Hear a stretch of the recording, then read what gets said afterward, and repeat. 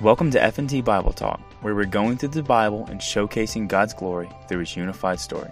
I'm your host, Felix Birch. On this episode, we're talking about Joshua 5 through the end of Joshua, the inheritance of the Promised Land.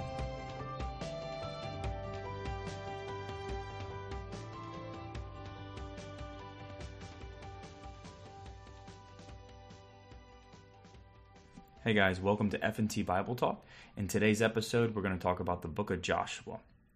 And last week, we talked about up until Joshua chapter 4. And just to recap where we're at in Joshua, what's taken place so far, is in the first 4 chapters, really what we focused on or what we saw was that it was the transferring of power to Joshua now. God was with Moses, and now he says, I'm going to be with you as I was with Moses. And from that point on, Joshua appears as this leader who rallies the people of Israel. He leads them across the Jordan River as a demonstration showing that as God was with Moses, he was with him also.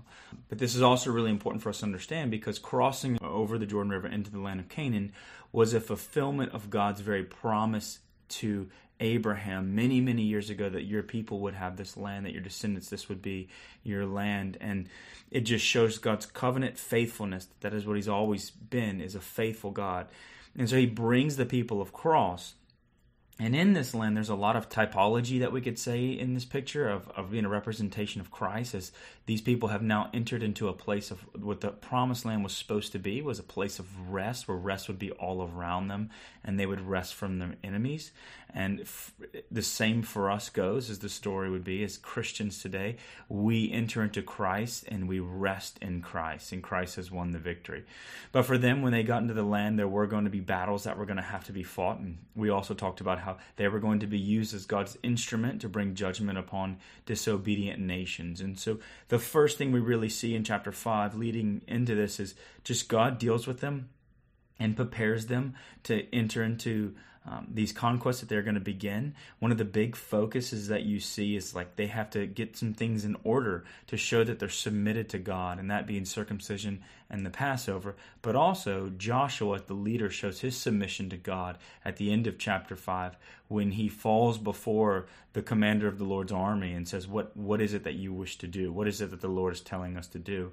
And it basically shows us that Joshua was going out, he was looking, he was scouting the area, trying to figure out what's the best way to attack Jericho. But when he meets the man, that's the commander of the Lord's army, he realizes you're the one that knows what to do. You're the one in control. And he bows down and worships. And from there, this leads us into the conquest for the rest of the book. And really chapter 6, which is a very familiar passage, the Battle of Jericho, the conquest of Jericho, really the point of it is to set the tone for the rest of the conquest. It is to represent and show how this is how the conquest is going to go, and this is how the conquest should take place. And so the instructions he was given at the end of chapter 5, now leads us into chapter 6, or we could say this, the instructions he got in chapter 6 was most likely from the encounter that he had at the end of chapter 5. And so the first thing we see right off the back in chapter 6, just regarding Jericho, is verse 1. Now Jericho was shut up inside and outside because the people of Israel. None went out and none came in. And this is just really powerful thought here, because the people, it even said at the beginning of chapter 5 that the people, the Amorites, the Canaanites, all the people that had heard about God and what he had done in Israel, they were fearful. It talked about how their hearts melted within them and there was fear that overtook them. One thing that's so significant about this verse also is that the people of Jericho really shouldn't have been afraid of the Israelites. You have to remember, these are people who were slaves, right? And taken out of Egypt. They have no military skill. They have no significant high-tech weapons. They are not some amazing army. They're basically a ragtag unit. But it's the fact that the enemies around them, or the Amorites and the Canaanites, the reason why their hearts are melted them is because God is the one who fights for them, and God is the one who conquests. It's not that they're fearful of the people of Israel. They're not great in themselves. It is the God that fights for them that's great. And that's what the Battle of Jericho really tells us. That's what we see. even from this point forward, what we see in verses 2 through 5 is this. And the Lord said to Joshua, see, I have given Jericho into your hand, with its king and mighty men of valor. You shall march around the city, all the men of war going around the city once. Thus you shall do for 6 days. 7 priests shall bear 7 trumpets of ram's horns before the ark. On the 7th day you shall march around the city 7 times, and the priests shall blow the trumpets. And when they make a long blast with the ram's horns, when you hear the sound of the trumpet, then all the people shall shout with a great shout, and the wall of the city will fall down flat, and the people shall go up, and everyone straight before him. What we see in verses 2 through 5 is we see God's instruction to Joshua that what he was supposed to pass on to the priests and to the people. And it reveals here that the tactics or the strategies that we see is kind of how it's supposed to be for the rest of the conquest, is that God is going to do it, God is going to lead them, God is going to show them. And so this is the answer, in a sense, to Joshua's question that he asked in chapter 5, verse 14, when he said, what does my Lord say to his servant? This was the answer. This is what you're going to do. This is how the battle's going to take place. And so it's clear on the instructions, and basically, for each of the next 6 days, the whole army is just going to march around the city walls once. But the emphasis that we see here, it's not on the fighting men, right? But what it's really on, it's on the Ark of the Covenant. And this was to symbolize the divine presence of God. And I wouldn't even say just a symbol. It was the divine presence of God that was with Israelites there. God was with his people, and he was in their very midst to accomplish his victory for them. And this is so awesome because it just shows that God did not want to be remote in his people's battles. This is a great lesson for us to understand. The battles that we face, the battles that we struggle, God does not desire to be remotely far off or at an arm's length from his people in the midst of their struggles and their battles. But he wants to be out front, leading his people by his presence. And so we can look at this. Just as they've done all the way through the wilderness, it has been God who has led them this far. Now God has got them into the promised land, and now God is going to conquest the promised land for them. So Joshua gives the instructions to the people from here, and the people obey. And from the natural, and I think everybody, when you read this, you come away with this, but from the natural, when you read this text, it's like, what a strange strategy. It makes no sense to the natural man. But we know as people of God, God does not work inside of man's boxes. God is far greater and far bigger. And so the victories with the Lord and the things with the Lord, sometimes God will reveal to us different things or ways to do things that we would have never thought of, but it was God's wisdom and God's might and God's power. And it's always done that way so that God gets the credit. It's always done that way so that when something happens or when the victory's won and we're like, why did you do it that way? That made no logical sense. Well, God came up with the idea. It originated with God. And so because of that, all credit goes to God. And so even in this victory, that's what happens. So you would look at this plan from the outside and you'd be like, this is silly. This will not work. Walking around and marching around this city 7 times in 7 days and these shouts and everything. But it worked. It worked exactly as God told him it would. And the walls come crumbling down.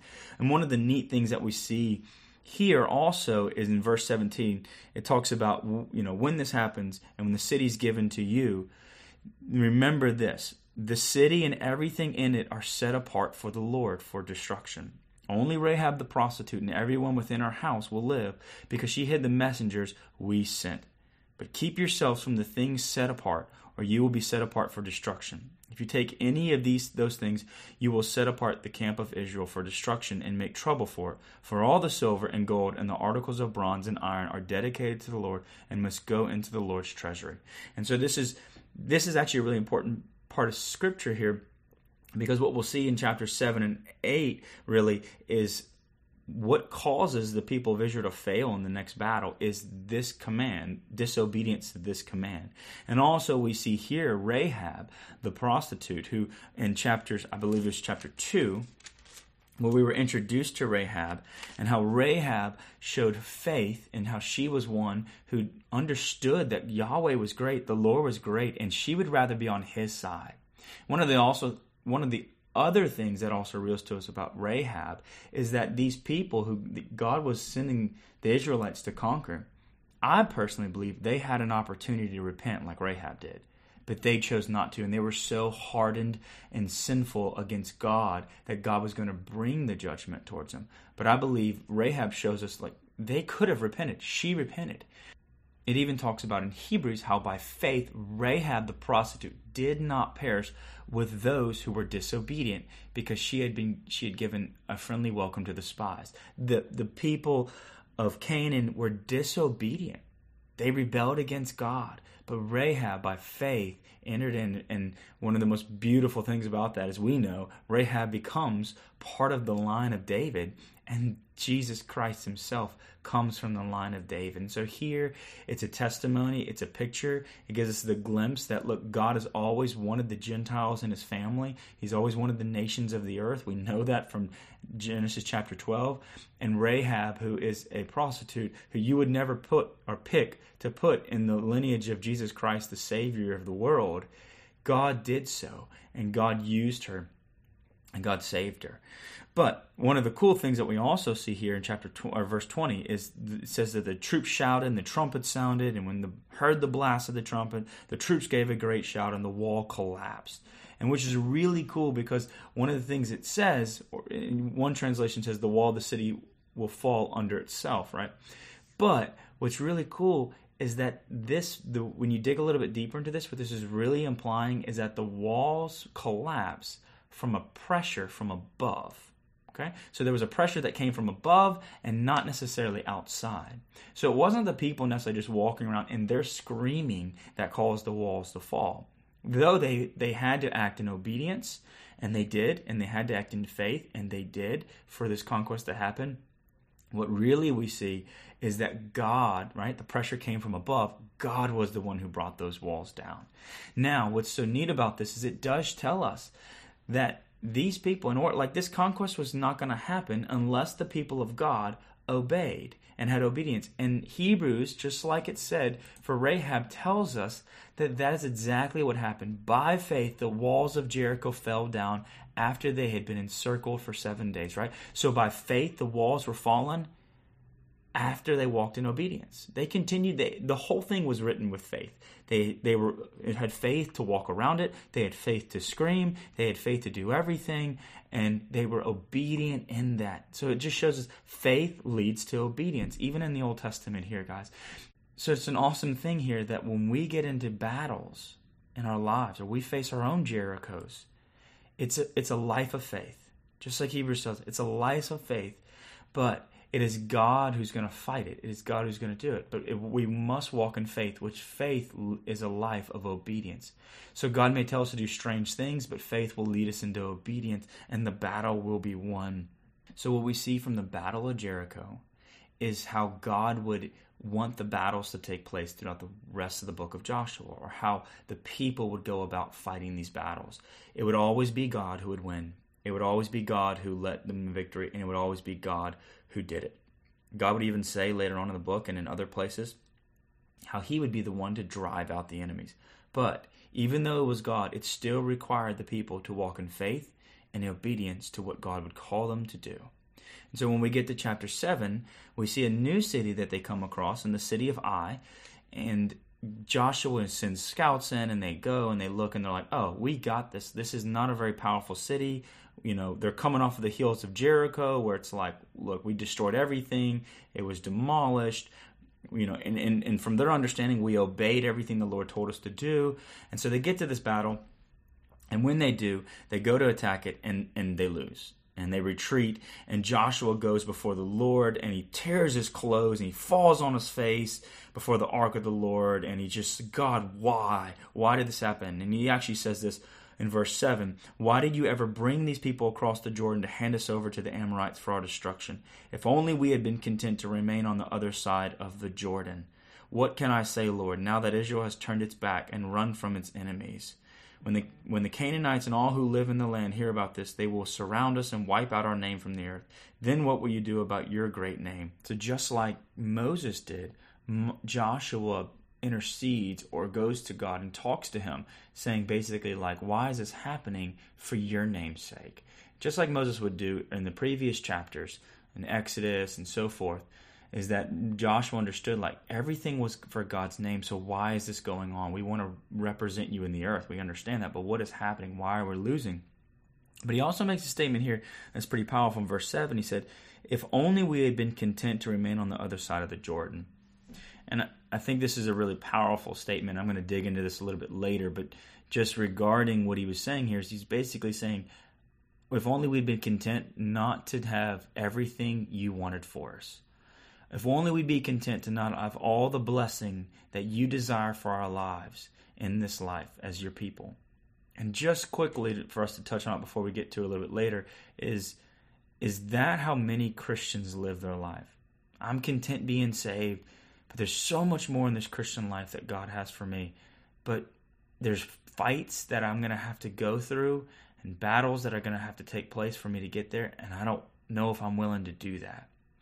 So what happens is in chapter 7, they lose the battle, and it comes out that the reason why they lost their battle is simply because there was a man in the camp who had disobeyed what God said in chapter 6. When he said, everything is devoted to me, everything's for destruction, everything's mine, all the gold, the silver, the bronze, and these things. There was a man in the camp who disobeyed. His name is Achan. And Achan actually had taken some things from the victory, and he had hid them for himself. And so it cost the people of God that battle. And it just shows you what was required of Israel to be successful in these conquests was obedience, was to walk in obedience to God's word, which we know that we do not talk about that in the sense of, oh, well, it's works. No, it's faith. If you live in faith, you'll walk in obedience. And it really contrasts even Rahab here, because what happens, Achan, is that his household and himself lose everything because they lived in disobedience and not of faith. Versus Rahab, her and her household gained everything because they were of people of faith. And so what happens is they repent, everything goes on, God deals with them, and then they go and they conquest the people of Ai in this battle. So moving forward, we're going to jump into now chapters 12, I believe it is. Chapters 12 through 21 is this big section that you would come to and you'd be like, okay, this is really boring. But really what it is, it's a contract. It would be like today if I bought some land and I needed a contract and I needed some proof that I own this land, we would have this deed laid out. And this deed would be a reminder for anyone, whose land is this? Well, here's the deed to the land. So chapters 12 through 21 is really like a giant deed, and it was super important to the people of Israel because it was the fulfillment of God's promise to them that this is what I was going to do. So for us, we may read it and be like, okay, it's a lot of different locations, names, this, that, but it was God's promise being fulfilled. And one of the things that God says here, I think is really good. In chapter 13, verse 1, it says, Joshua is now old and advanced in age, and the Lord said to him, you have become old and advanced in age, but a great deal of the land remains to be possessed. And he gives this list and basically says, this is all that's going to continue, that is not possessed yet. But God says, I will drive them out before the Israelites only distribute the land as an inheritance for Israel as I've commanded you. Therefore divide this land as an inheritance to the 9 tribes and the half tribe of Manasseh. And so that's where we see the dividing all the lands. But what's really unique about this is God saying, look, I've brought you into the promised land, but there's still more land that needs to be taken. And this is a picture for us, guys, is that when we look at Scripture here, we see that the Israelites had more land to possess. There was more to be done. And so, in other words, he's saying, you are going to need to continue in faith to take more of the land that I promised to you. Continue in obedience. And this really is a beautiful picture for us in the New Testament. You see, when we get born again, we receive salvation, we receive the Lord in our lives, and we receive Jesus who comes, and the Holy Spirit who comes to dwell in us. But there are more things that God desires for us to walk into. There's callings to be fulfilled, there's anointings to be poured over us, and there's things like that in our life that God desires to pour into us. But there are battles that take place for these things in our life. And these are the battles of faith, or the crisis of faith, where these moments where we walk in with God and we continue with God into the promised land, and there's more land to be taken, that when we continue with Him, God fights those battles, and we take possession of of the callings, or a new gifting, or things in our lives, but they're of faith. They're not of us. They're not our own strength. They're of the Lord's strength.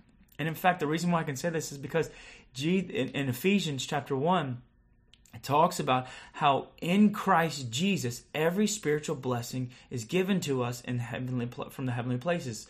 And so we have spiritual blessings that we get to possess because of Jesus Christ and what He's done for us. So what we see is the promised land being a type of Christ here, where it represents the people of God. God had brought them into this land, but there was more for them that they could go and take and possess, more for their lives. And even for us as Christians, we are born again, we become saved, but there is more that God has for us. Our lives do not just end at salvation, but there's an ever-growing working of God in our lives, more things He wants to do, and greater callings. So what happened to the Israelites? Because we know the Israelites did not possess or take over all of the promised land until King David. And so what we find that answer to is really in chapter 23 of Joshua. And really what 23 is, it's his final farewell address from Joshua, where he basically instructs the people before he dies and departs. And what's significant about this is what we see in this chapter is we see how God says, look, I've driven everything out. I'm the one who's fought for you. I've allotted the nations that are here to be your inheritance. I've destroyed the nations that have been here. He says, I will drive these nations out before you, the ones that are still here, so that you can take possession of their land as the Lord promised you. He even talks about how every promise I've made has been faithful. Every promise that God has made has not failed, but His promises are for sure. He talks about how you should continue in obeying and continue in the word or the book of the law of Moses, so that you do not turn from the right or the left, and that you do not associate yourselves with the nations among you, or call on the gods, or make an oath to them, or serve them, or bow and worship them, but instead be loyal to the Lord your God as you have been to this day. So ultimately what happened, and the reason why they did not take possession of the promised land, was because they became influenced and began to worship the gods around them. They surrendered their lives no longer to Yahweh and to the Lord their God, but began to follow after the world and the things of the world and the gods that would be in the land of Canaan. We know that God even said to them, look, you've followed me, you've been loyal to me even to this day. But from this moment on, they decide to begin to follow after the gods of the world. And this is a great picture for us. It teaches us so much about our own lives. Because even as Christians, just like for them, they were in the promised land, and all the promised land was available to them. We are in Christ, and all the blessings of Christ have been made available to us at salvation after being born again. But it is those who continue in faith that will take hold of those things, the blessings that are in Christ. But if we allow distractions and gods of this world to pull our heart and loyalty and faith away from God, we will not experience the very blessings that God desires to give us. The gifts, the callings, the intimacy, all these things. Or as Paul would even say in Philippians chapter 3, how he desired and strived to know Christ more and more. And that was his greatest approach. That was his greatest thing in his life, was to pursue to know Christ more and more. He understood there was more to be known of Christ. There was more in this Christian life. But if he became distracted, if we went after the things of this world, we would not. And so what does that look like in our life? Well, it could be money, it could be security, it could be fame, it could be fortune, it could be sports, it could be games, it could be many things in our lives. And if we allow these things to become the gods of our lives and bow down to them, we will not receive everything that is available to us in Christ Jesus. So, the way Joshua ends, he closes out in chapter 24. He continues his final speech, and he says to them in verse 15, "But if it doesn't please you to worship the Lord, choose for yourselves today which will you worship, the gods of your fathers, who worshipped beyond the Euphrates River, or the gods of the Amorites in whose land you are living. As for me and my family, we will worship the Lord." And what Joshua basically declares to them is, look, you can choose today, going forward, with what's left of the promised land to take over, you can choose who to follow after. For Joshua, he was going to continue to live in a life of faith where he would follow after God and take hold of everything God had for him.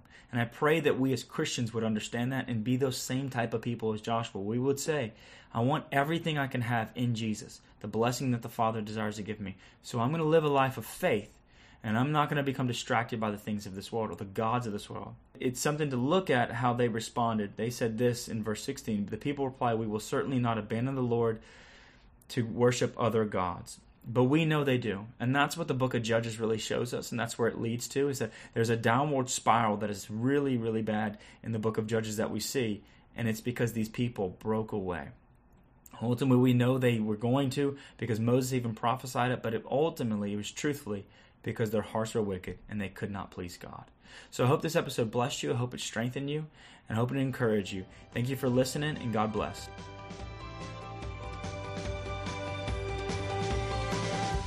Thanks so much for listening. For more FNT Bible Talk, be sure to subscribe and visit fntchurch.org for more information.